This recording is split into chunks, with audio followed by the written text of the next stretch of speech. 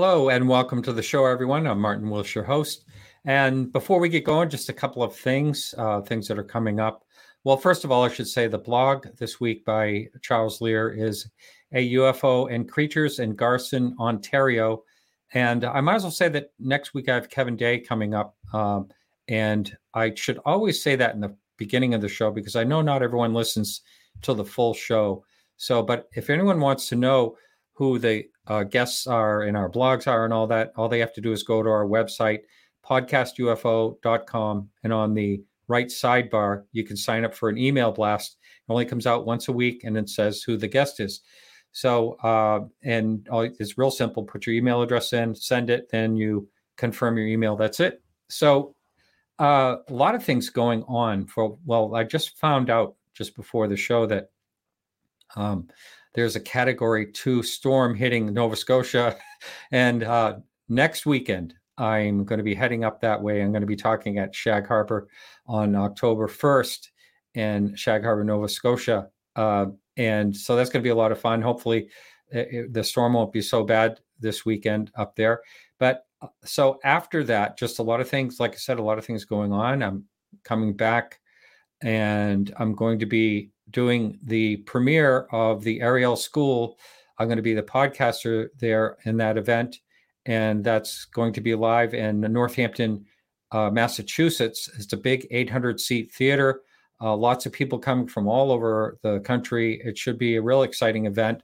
And then the week after that, the show on the 11th, I'm going to be in Phoenix. And I'm going to be doing a live show there with James Fox right there in Phoenix. And then I'm going to do a roundtable. I know there's going to be a lot of people that are the speakers are going to be involved in that. And it's a really great lineup. And I suggest you get your tickets. It's at a beautiful resort there. It's a wonderful place. I can't wait to see it. And it's October 12th. I believe it starts on the 12th and runs right through that weekend. So check out the International UFO Congress in Phoenix. And if you're going to be there, I am getting some emails. People want to meet up with me, and that's great. Please do send your emails at martin@podcastufo.com. Anyone can support the show. All you have to do is go to our website again, podcastufo.com, and that's up on the menu bar. If you can't support the show, we still appreciate you watching and listening. And this show does come out as a podcast. And also the audio blogs come out as a podcast as well on about any podcast feed out there. So our guest tonight is Ben Hurl. I had the pleasure of meeting him back in 2019 in Phoenix. He's a great guy. He's from down under. And I just was poking around today, and I realized that he knows something about the Kelly Cahill case. And that has always intrigued me. And so I asked him I think it was just a few minutes ago, if he could talk about that case. You'll understand why I think it's such an intriguing case. And I'm going to bring in our guest now. Welcome, Ben. Welcome back, I should say. Oh, g'day, Martin. Great to see you. Yeah, we're in the future. You're tomorrow there in Australia. Yes, absolutely. Yes. And thank you for showing up. It's in the morning over there, down there, I should say. Or is that how you say it? I know they say down under. I mean, that's the common term, right? Yeah, well, Australians don't sort of generally talk about that as a term. And it's kind of like one of those sort of cliches that's out there. Yeah. But, I mean, if you look at planet Earth, is there up or is there a down? I suppose it's us that think about it in those terms, don't we? So, yeah, I guess we are down under. But I mean, you don't have to look up or anything, strange like that. It's You're not looking up at the United States. But anyway, we haven't got a rush of blood to the head because our heads are on the underside. Yeah, that's right. And I understand the water drains backwards, counterclockwise under the equator. Stuff. I mean, we have weird things like that. But I got to tell you, the interesting thing about Australia is when I look at Google analytics. And I look at my listening audience, and sometimes we get up to 80,000 downloads per audio show. Australia is like the second or third, country as far as people listening. You have something like 26 million people. It's not a huge country, but a lot of people are into this topic, obviously, there. Absolutely. I mean, I think in the 21st century, the interest in the UFO phenomenon has exploded. Yes. And I think you'll find that, you know, since the coming out of the Tic Tac UFO and the admission from the US Navy, I think that has really made a lot of people who would have seen it as still a marginal interest go, wow, this really is a big thing. And recently down here, we've had the Ross Coulthard Spotlight special, which was on Channel 7 down here. And that was probably one of the biggest and best moments in Australia for someone who's been following UFOs for as long as I have and a lot of other people, that it's been taken seriously, because all too often it's a slow news day topic. Yeah. And they treat it with the giggle factor. And I've been on live TV and been treated with giggle factor, and it is absolutely terrible. And I think those days are probably just about over. That's right. And Ross is great. He's doing this really nice YouTube show with Bryce Zabel. Both great. They're highly intelligent. I love to hear them talk. And I've been watching that, and there's some great stuff that they do. Yeah. And plus he is, he brings a lot of credibility to the topic, whether it's Australia or there. But, here you have a great journalist, award-winning journalist, 60 Minutes fame and all that, and taking this seriously. It is a great thing for UFOs in Australia. It certainly is, and that interest has just exploded. And now you can get this information from so many sources. Like back when I started, there was a couple of UFO groups around the place, hardly any podcasts. And now there's a complete menu of it out there on the internet. You can get this information everywhere, and I think Australians are now seeing that as a good thing. And it's not something and you're not treated like like some sort of crazy person when you express an interest in it. Yeah.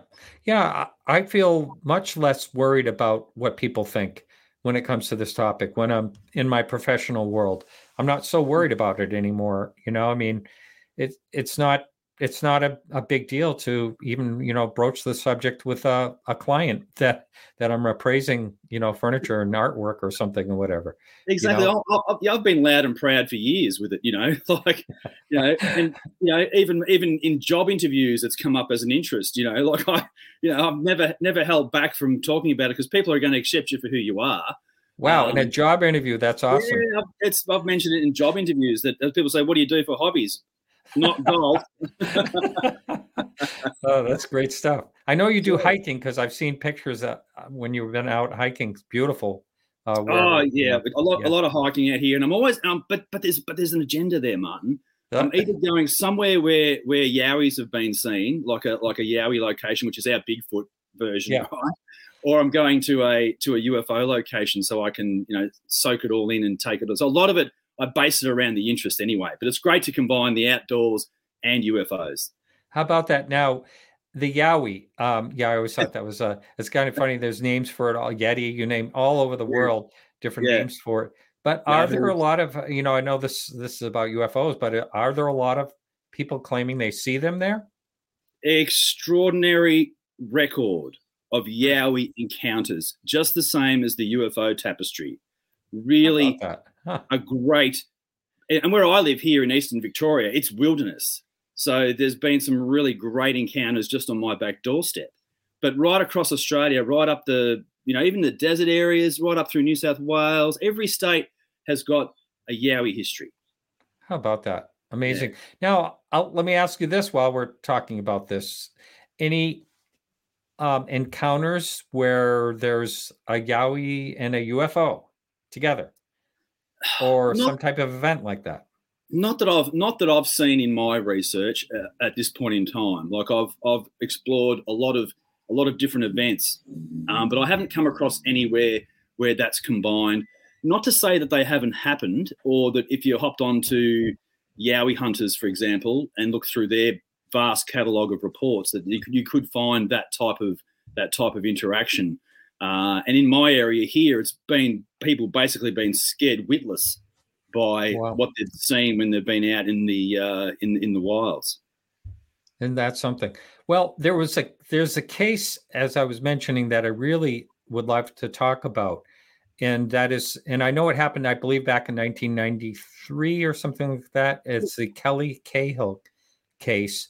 I had heard about this early on when I was looking into the subject, and I just thought it was just fascinating. And I've talked to a few people in Australia, and I can never remember the details of the person's name.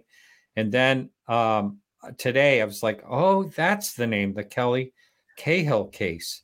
So we do have a lot of people that are new to the subject that are paying attention to this show now. So, and a lot of people that are in the UFO or researching UFO topics do not know anything about this case. So if you could, can you go through that case?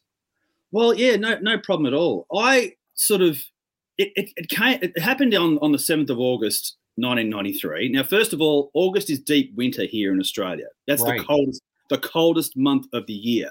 It's freezing here at that time.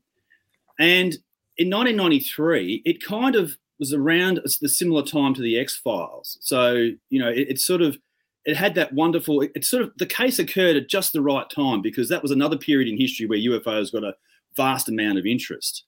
And I sort of became interested in it when I had sort of seen it in our local media here. And then Kelly had actually written a book about it. And I got the book and I read it from cover to cover. And I thought to myself, this is an incredible story.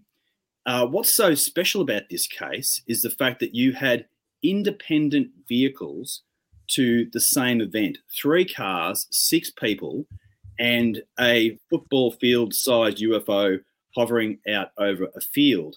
That's the basics of it. It goes into a lot more.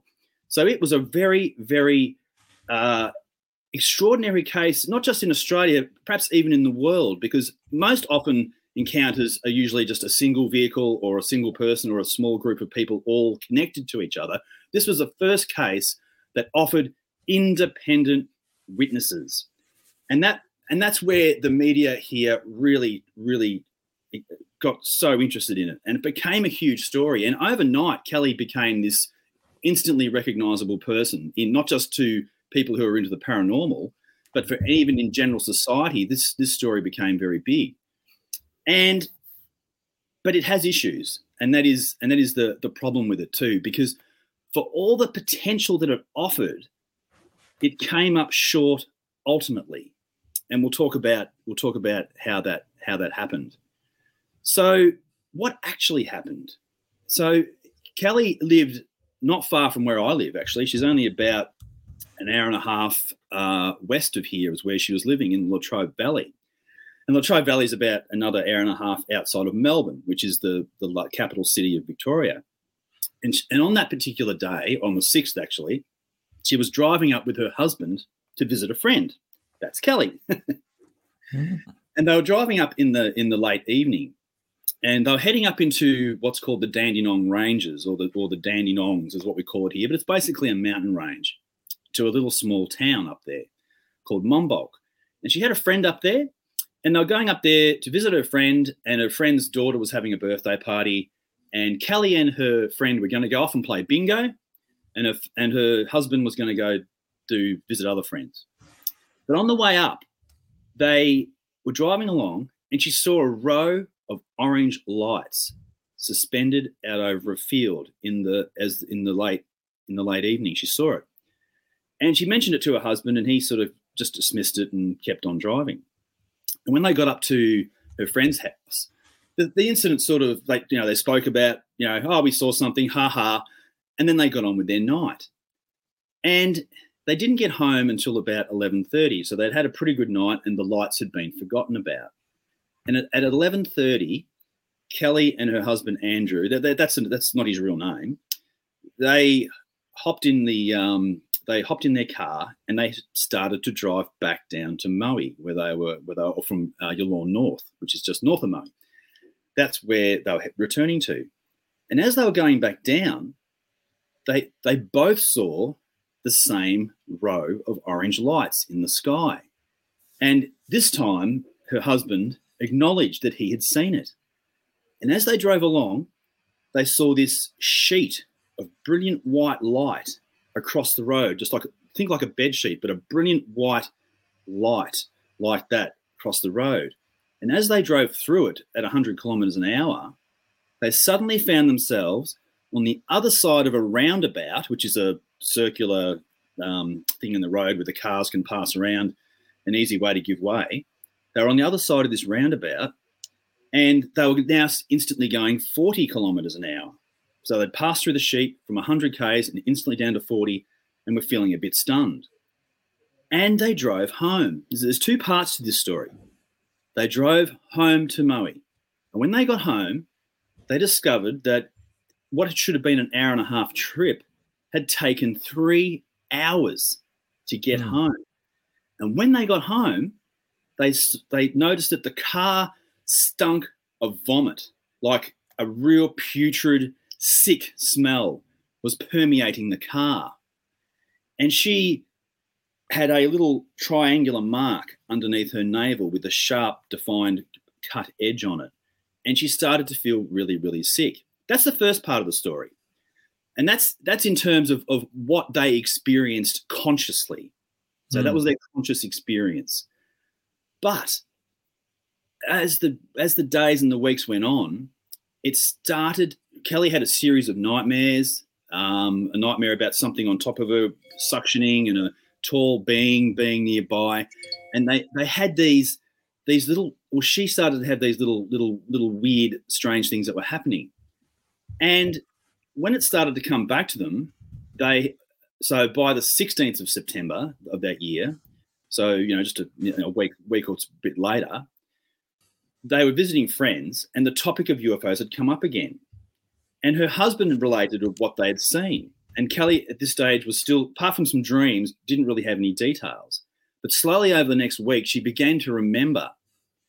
And it wasn't until another trip to her friend's house in Monbulk, that it all came back in vivid details. And rather than go to bingo on the second trip, she sat down with her friend and began to recall what actually happened. So that's what they consciously recalled at the time. Already this is a complex case. Then a week later, or a few days later, she's at her friend's house and the whole thing comes flooding back. So she was very, and that sort of became very, very stressful. So what happened? What actually happened? On the 7th of August, when they rounded the bend after they'd gone through the light, they had seen orange lights in the middle of the field, about 150 metres back, and it was the size of an Olympic swimming pool and as high as a 2-story house and brightly illuminated. And Andrew pulled the station wagon over. The road was pitch black and there was no moon or anything like that at all. And when he turned off the headlights, the only light source was the craft in the field. And the craft was even bigger than what they had seen earlier that night, that when they'd seen it on the way up on the first trip. And it also had blue and aqua light coming streaming down from underneath the craft. It was very beautiful, and the lights looked like they had a mist around each of the lights. Now, this is where it gets interesting. Another car stopped behind the Cahill's car, 110 metres back, and a third car, 25 metres behind that, also stopped. And Kelly could see 2 people holding hands in front of the second car, but they were only silhouettes. And Andrew and Kelly got out of their car, crossed the road, over a stormwater drain, and they walked over to a fence, and I've stood at this exact spot. And they stood there for 30 seconds, bathed in this amazing light. And then from nowhere, a tall black figure appeared in front of the craft, a really tall, skinny black figure. And it was tall and a little misshapen. And the being began to move towards them from over 150 metres away. And in her head, Kelly heard a suggestion. And the suggestion was, in a flat voice, let's kill them. Oh. And it was a suggestion that had no emotion or excitement. And she said it was more like a discussion of options. But all of a sudden, there was not just one being underneath the craft illuminated by the blue light. There were 7 to 8 beings and possibly more. And this is what happened. This is what happened then. A low frequency shock wave came traveling across the field, and it hit the people standing next to their cars and against the fence. And it was like a bass amp at a rock concert. When you're standing at a rock concert and you get that booming bass, which we all love. Yeah. But this knocked her clean off her feet. And the wave passed through her body. And it was more like a horror-inducing energy that passed through her body. And terror rose inside her, and all at once, the being's eyes lit up a brilliant red. All the eyes came on brilliant red. And Kelly screamed, "They have no souls!" And the groups split into two groups. The aliens split into two groups, and they started charging across the field towards the witnesses. And they covered the distance of 150 meters in 3 seconds, not running, but floating. And it was an instant reaction. And she described them as moving way better than an organized military unit would move. It was like everyone was thinking the same thing at the same time, and it just happened in a really instant kind of a way. And the energy knocked them to the ground. And the red eyes were described as being horrific. And it was the energy from the eyes that she remembered very, very strongly. And she thought her thoughts were scrambled at having been knocked over. And one of these tall figures appeared instantly before her. And she felt a blow, and she was on the ground, dazed, confused, winded, all that sort of thing. And she could only hear her husband telling the creatures to leave me alone. And she put her hands between her knees, and she was just physically sick. And the creature spoke to her in a clear, non-accented voice, and it came out with, "We mean you no harm." But she described the voice as dripping with sarcasm, and that this creature was fond of using cliches and used them throughout its address with them. So it was really, really strange. And her husband asked, "Why did you hit Kelly?" And the response was, "I wouldn't harm her. After all, I am her father." And Kelly, she screamed at the creature. She said, "You are not my father. I hate you. You are evil," over and over. And Kelly said it was as if she was being mocked. And it had its little joke, chuckling, and it was just, and after that, she basically blacked out. So that's the conscious recall that she actually had. Now, so here we've got. Now, let me just interrupt you for a second there. So she had this all through regression or something like that, or how did she recall this? And what about Andrew? Yeah, well, it started to come. It all came back to her at this one session at her friend's house, when it was like the memory blockers had been released or melted away, and suddenly this instant recall came back to her about the horror of the event. Now, at home, she'd been really sick. She started bleeding menstrually out of the time of her cycle, very heavily, and she ended up going into hospital with a uterine infection. So all this had happened as well prior to the awakening, which you could call it, of these actual, what happened to her. So that's the brushstroke story of what actually occurred. And then she did do some regressions after that, but that all kind of gets a bit lost to us as being able to access that side of it. And I know a lady who helped her during that time. I know her personally as well, and it was an extremely traumatic experience. But incredibly, this is where the story starts to derail from this point onwards, in that she now wanted to try and get some help. And she started calling universities, observatories, the Civil Aviation Authority, the RAF, which is the Royal Australian Air Force. She started making phone calls. I've got to try and tell someone about this experience. And they all pretty much dismissed her, as you could imagine they would back then. But the Civil Aviation Authority gave her Bill Chalker's phone number in Sydney. So Kelly was in Melbourne and Bill's based in Sydney. Long-time Australian researcher. Many people who are listening would probably be aware of Bill and his work. Really, really good researcher. But Bill was stuck up there, and he knew that he wasn't going to be able to handle that case with all its intricacies, everything from what happened to Kelly and Andrew all the way through to finding the other witnesses. So he thought, who can I offer this case to? So he contacted John Orcatel. I just have to interrupt you real quickly for a second. There's someone pounding on my studio outside my pounding, trying to get in. They're locked out or something. So please continue on. I got to let them in. Please continue on. Yes, thank you. So he passed the whole responsibility for the investigation onto John Orcatel. For his group was PRA. Now, John, being in Melbourne, contacted Kelly and they started talking about the events. And John also instantly put ads in the local paper, and he worded them in a very specific way so that people would understand. So people who'd been at that encounter would know the cues that he'd put into the ad. And he very soon started to get some responses. And the first car came forward, and those people were known as Bill, Jan, and Glenda.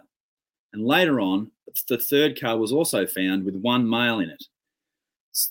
Now, the other witnesses, they all recounted similar experiences, which became interesting. But the problem becomes that none of the additional witnesses have ever come forward publicly. So no one has been able to talk to Bill, Jan, or Glenda, or the other man. They've just never come forward in the 30 years since. That makes the story hard to actually verify. But John, in his investigation, went to the location, and he also found burn marks on the ground. And they also found some strange trace readings in that location. So as much as we can argue about the fact, is this a genuine case or not, there was physical trace evidence in that field at that time. So that can't sort of readily be dismissed. The rest of it after that becomes a lot more convoluted and difficult. So Bill was kind of shut out of it at that point too. So he was never able to get back into the case as a result. And Kelly, ultimately the frustration had come out in her as well with the way the case had been handled. I think she became sort of disillusioned with the whole thing.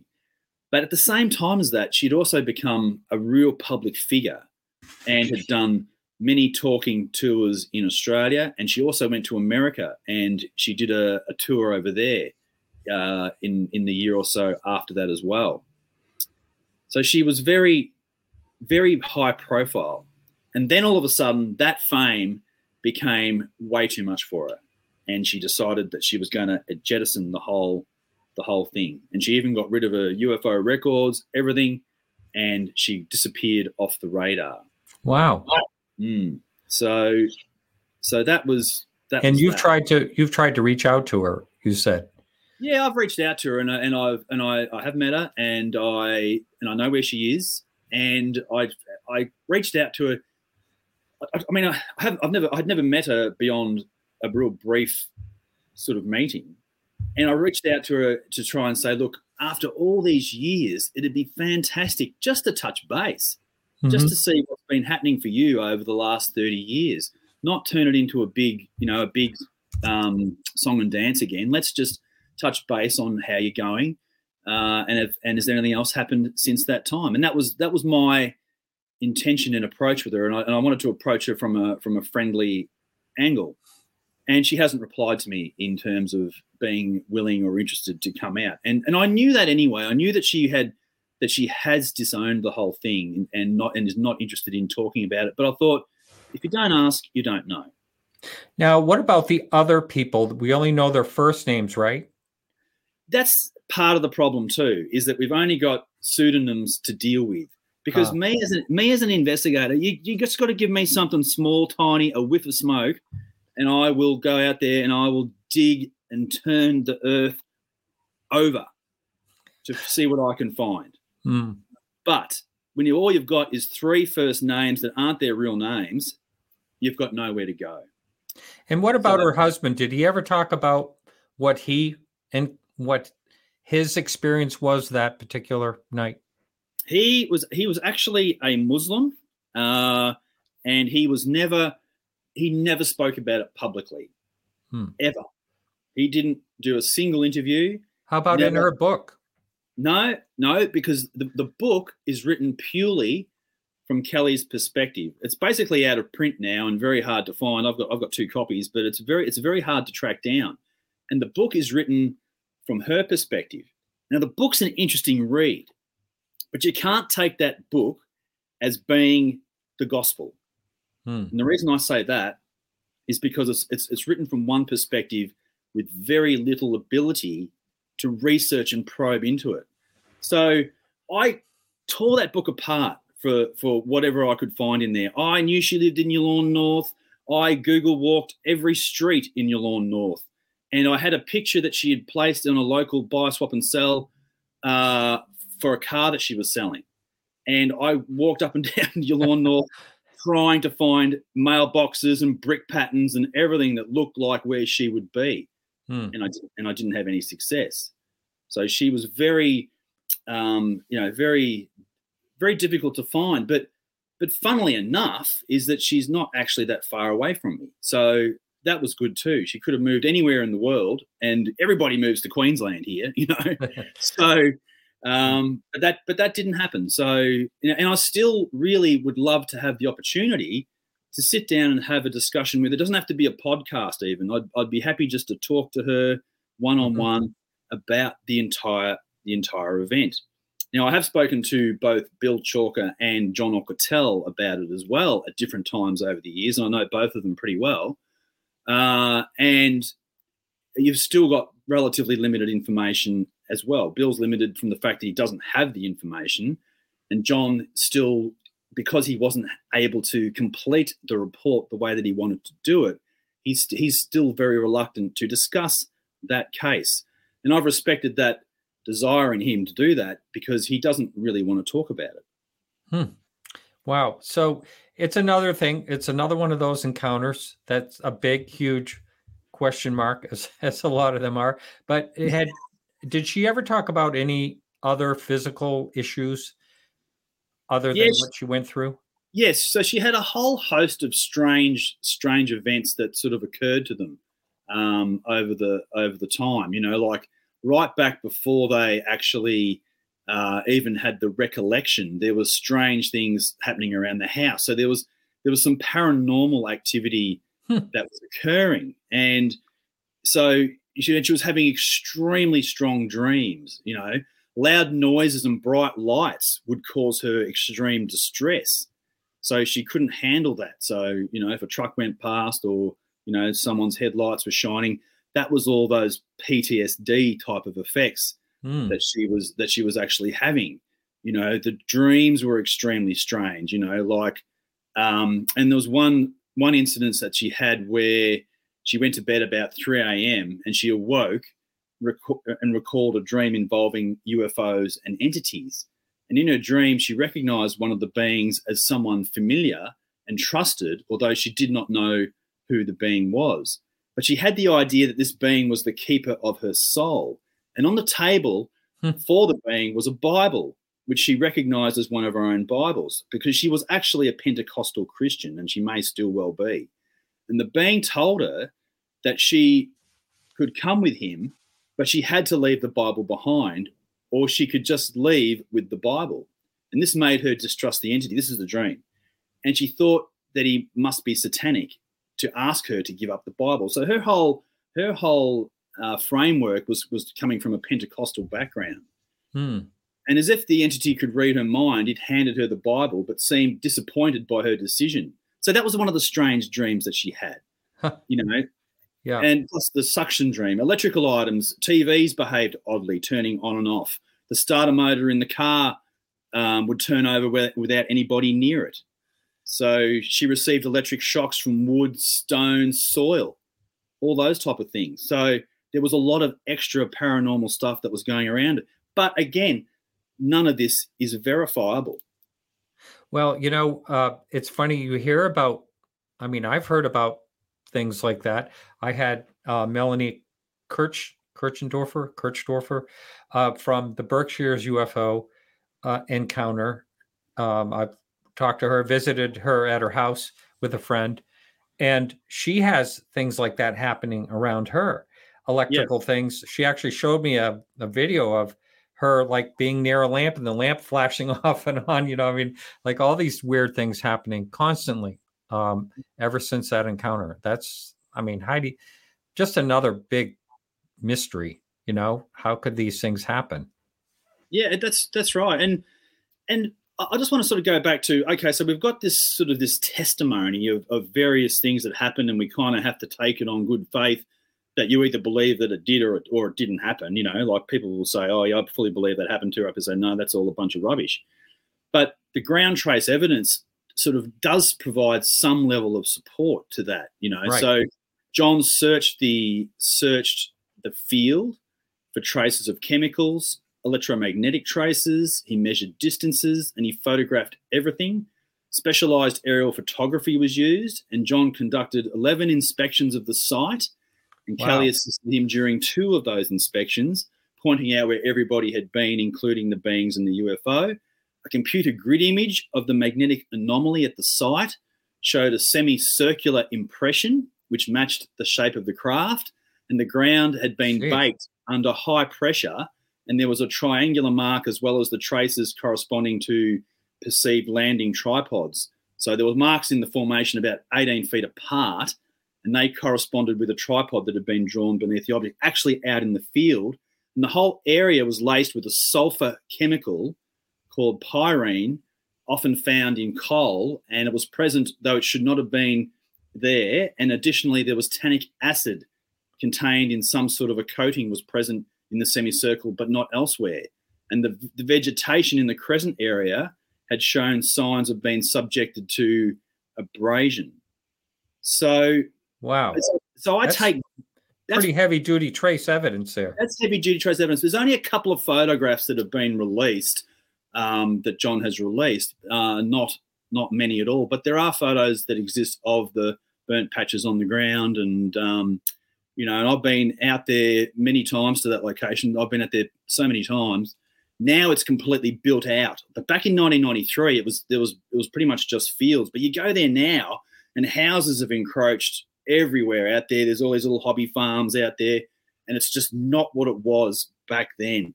But you can imagine what it must have been like on a cold August night in 1993. Wow. Yeah, that's a really interesting case. I'm glad you finally found someone to talk about it. And and I understand, this happens a lot where people, they don't want to talk about it anymore. They're done.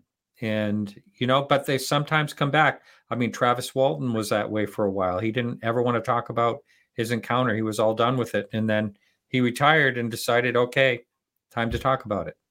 Exactly. And Calvin Parker. That's right. So, yeah. Just exactly the same. And I really, because often we've got nothing except the historical record of the UFO phenomenon.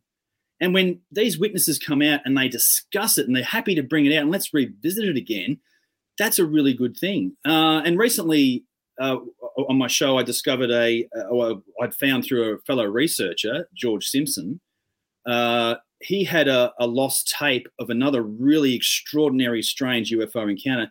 And we were able to bring that out on my show and have the first-hand witness's voice. Had never been heard publicly in over 50 years. His recorded interview of that experience. And this is when you can find this information, when these witnesses decide to talk again, that's where we get the value out of the UFO phenomenon, because the historical record is where I believe the answers lie as well. They lie in the historical record, and they show us what's happened. They also show us that with the historical record, you've got what happens in the future can relate to the history. Right. Well, like you just mentioned, the Pascagoula case that happened back in 1973 in Pascagoula. And now there's more witnesses that have actually come forward, and they're actually able to document that these people were in that area at that time. And so it's pretty interesting how when something gets brought back up again, that some people complain like, why do you talk about old cases? But a lot of times when you talk about old cases, something new comes to light. And I think it's important. Exactly. I've just done my last episode. I've just recorded this morning is about Kempsey, New South Wales, which had an extraordinary flap of UFOs in 1971. And people say, well, that's old news. Who cares about that? And I say, well, it's not happening now. It happened back then, but not now. We need to know what happened. We need to know where it happened. And it's an incredible story. It's probably, I would say, go close to saying, from a newspaper perspective, probably one of the most singly reported local newspaper investigations done by the local paper, and they did it from a serious and level-minded perspective. So the past is important. You've got to go there because all the stuff that happened in the past is brilliant. It's fantastic. I wish I wasn't a child in the 70s. I wish I was an adult so that I could have been there in a more realistic way to investigate it back at that time. But no, I was, 5, 6, 7 years old back then, and nothing you can do at the time when these events were occurring. But now we're not seeing these type of encounters occurring now. We're not seeing these great things from the past. There just doesn't seem to happen. And even in the modern world, the 21st century, with all the phones and the cameras and everything out there, we're still not capturing the level of intensity that occurred, I would say, during the 60s, 70s, and 80s.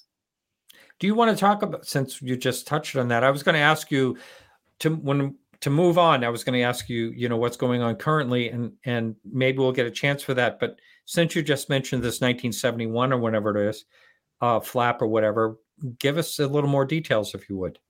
Oh, no problem at all. Well, first of all, how I found it was I've got a heap of old records that old newspaper clippings that I was fortunate enough to be able to get about 5 or 6 years ago, which was remnants of the old Viewforce, the Victorian UFO Research Society's records. I managed to get my hands on a couple of old filing cabinets, and I pulled out these, and I got vast quantities of yellowing old newspaper articles. And I found one bunch, and it was all stapled together. And I just started reading it, and I thought, this is incredible. This is New South Wales, Kempsey. Kempsey is north of Sydney, north of Newcastle, so North Coast, New South Wales. And just in April 1971. Now, April's an important month, as is October, because with April in Victoria, not the same year, but the same month, we had the Westall encounter, the schoolyard encounter in April, and we had the Burke's Flat bending headlights case also in April. Right. So same month, not same year, but same month. And I'm always looking for those type of crossovers and things as well. So April's a big month for UFOs. So in April, the whole thing kicked off with a man complaining that he had been sucked out through his kitchen window. 1971. He'd gone to the sink to get a drink of water. He saw a small face, a small, strange, round face pressed up against the glass. And as he saw that, he was inverted horizontally and he passed out through this small window. And the window broke and he landed on the ground 7 feet below. He did not hurt himself. He had a cut on the hand and a minor abrasion, but he leaped up instantly. He didn't have any physical effect other than a small cut, and he was terrified. And his wife came running in. This is the start of this flap, right? His wife came running in, and she saw him horizontally pass through the window, and he fell down, and he was terrified. That kicked the whole thing off. Then there was a series of entire incidences around the entire Kempsey district for the rest of that month and successive months as well, and even into 1972, to the point where, and some other examples from that particular flap was north of Kempsey, there's another little town, and 3 schoolboys were waiting for the post office to open in the morning, and they saw this silver object descend rapidly out of the sky, and it came down over their heads, and they could see a row of windows around it, and these legs came down from underneath with these landing pads on these 4 legs, and the thing sort of came over the top of them, banked, and it moved away, and they were terrified. One example. Another example was fishermen standing on the coast not far from Kempsey, also in the same month. They had parked their car, walked 2 miles up the beach, started fishing. They saw a strange orange light out in the sky, and they could hear this incredible grinding sound like gravel being crushed. And if you've ever heard gravel being crushed, it's a very noisy process, but they described it as 10 times louder than gravel being crushed. And they were scared and terrified, and they picked up their fishing rods and they ran back to their car and went to the car. And as they got to the car, they could still hear the grinding sound, and they jumped in the car and they bolted off. They could still hear the grinding sound. And that happened twice to one of the men. He'd been fishing in the same spot at another time, and he had a very similar experience. So that's the type of thing. And there's other sightings around the place where people were describing brilliant light, beautiful colours, travelling around the town, across the town, and it became a really, really intense flap. And it's going to be a 2-part show. I've done part 1, and it's going to be part 2 when I get onto that. But that's just a brief snapshot of that, and you could talk for an hour about Kempsey alone. Amazing, and makes you wonder. So it just stopped in that area. I mean, everything stopped, fizzled out. Yep, stopped as these flaps do. Like they will go for a period of time, and things will come back over repeated nights, and people will see the same light in the same spot on successive nights. There was landing circles in paddocks, or we call them paddocks, but fields in America, I suppose. Out there was burnt circles found in. There was practically everything. There was dogs upset. There were ducks and geese upset.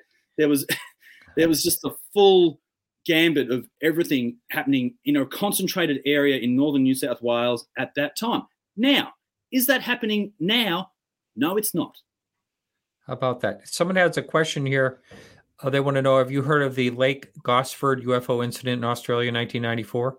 Yes, that's another brilliant, absolutely brilliant case. And that was covered really well in a documentary called Oz Encounters. So if everyone who's listening wants to hop onto YouTube and Google Oz Encounters, there was a magnificent video. OZ Encounters? Yeah, OZ, Oz, OZ as in the Wizard of Oz, Oz Encounters. And you watch that documentary, it covers the Gosford incident. And that was a really great occurrence because around the lake there's people living on the lake, and many witnesses saw this object come down out of the sky, and it hovered over the lake, and it started sucking water up into it. You just got to watch the documentary to see even the graphics. I know of the one. I know of the case. Good for 1993. I'm happy with those graphics for 1993. You'd kill it in 2022. Yeah. There's a few cases where people have witnessed like water getting sucked up out of a lake, and look. Yeah, absolutely. And even in my own area, there's a famous case called the Rosedale water tank incident. And that was regarded, and that's only an hour from my house, that was regarded as one of the singular best UFO encounters in Australia too, because it had a reliable witness, it had spooked animals, it had ground trace evidence, and it had 2 additional witnesses to it. And this UFO, the short version, is this UFO farmer woke up at 1 o'clock in the morning, all these animals were going absolutely ape. He went outside and he saw what he thought was a plane coming into land, but he noticed that it wasn't a plane, had no wings. And it flew out over his paddock and it hovered over one of his water tanks, open water tank. And he hopped on his bike and he rode the bike out close to it. And the object landed on top of the water tank. It sat there for a few seconds, not long. It took off, landed down next to the tank on the ground, spinning on the ground. It sends out a pulse wave that knocks him senseless. And it takes off. And the next day, the entire water tank, 10,000-gallon tank, had been drained bone dry of water, and all there was in the bottom was a swirled up silt had been swirled up about half a metre off the bottom of the tank. It would take 24 hours to empty the tank. And this object was seen by a truck driver on the highway, and it's right next to the highway. I pass this water tank every time I go to Melbourne. And it was right on there, and a girl at the local shop had looked out the window and seen this object as well. The cows were spooked for a week. They couldn't get the cows to do anything after that. Wow. And that's another example of a really. So is that happening now? No. but you never know. Someone just wanted to say hi from listening in Melbourne. Felix. Oh, fantastic. Yeah. Hello to Felix. Yeah, hello, Felix. Yeah, a few people have happened to be in the chat from there. So, yeah. Oh, wow. These are really great cases. And that water tank, that's fantastic. Amazing. The Rosedale water tank, if you see, the thing is, like, now that we've got these podcast shows, we can talk about all these brilliant Australian cases that just are not known in America. They just really aren't known. You know, we all know about the great cases that are around the world, but there's a lot of really good, high quality, high strangeness Australian UFO encounters, and that's what I've been working on for the last 12 years. Yeah, I like the bent headlights one, but unfortunately we're just about out of time. We just have a couple of minutes left, but that one is fantastic. Now, I believe you and I discussed that. I think we did. I think we did before the last time. So you're actually on another radio. You're streaming live on a weekly basis. That's correct. Yes. So and you can put that plug out there. Don't be shy. Well, a few years ago, I did have a show on KGRA, which was the Ben Hurl show, which was doing the similar stuff that I'm doing now. But now I've got a new show called Unexplained Phenomena Australia. And the good thing about that show is that I have expanded it beyond UFOs. So I can talk yowies, I can talk ghosts, I can talk anything under the sun. And I've covered some really strange stuff on my show. And that show is on the UNX network, and it's on at 7 p.m. Eastern on Wednesday nights in America, and for those in Australia, it's 9 a.m. Thursday, which is right. And you're not. That's not a live show. That's pre-recorded. That's pre-recorded. I just do pre-records because I work a 50, 60-hour a week full-time job. I know, and you were so.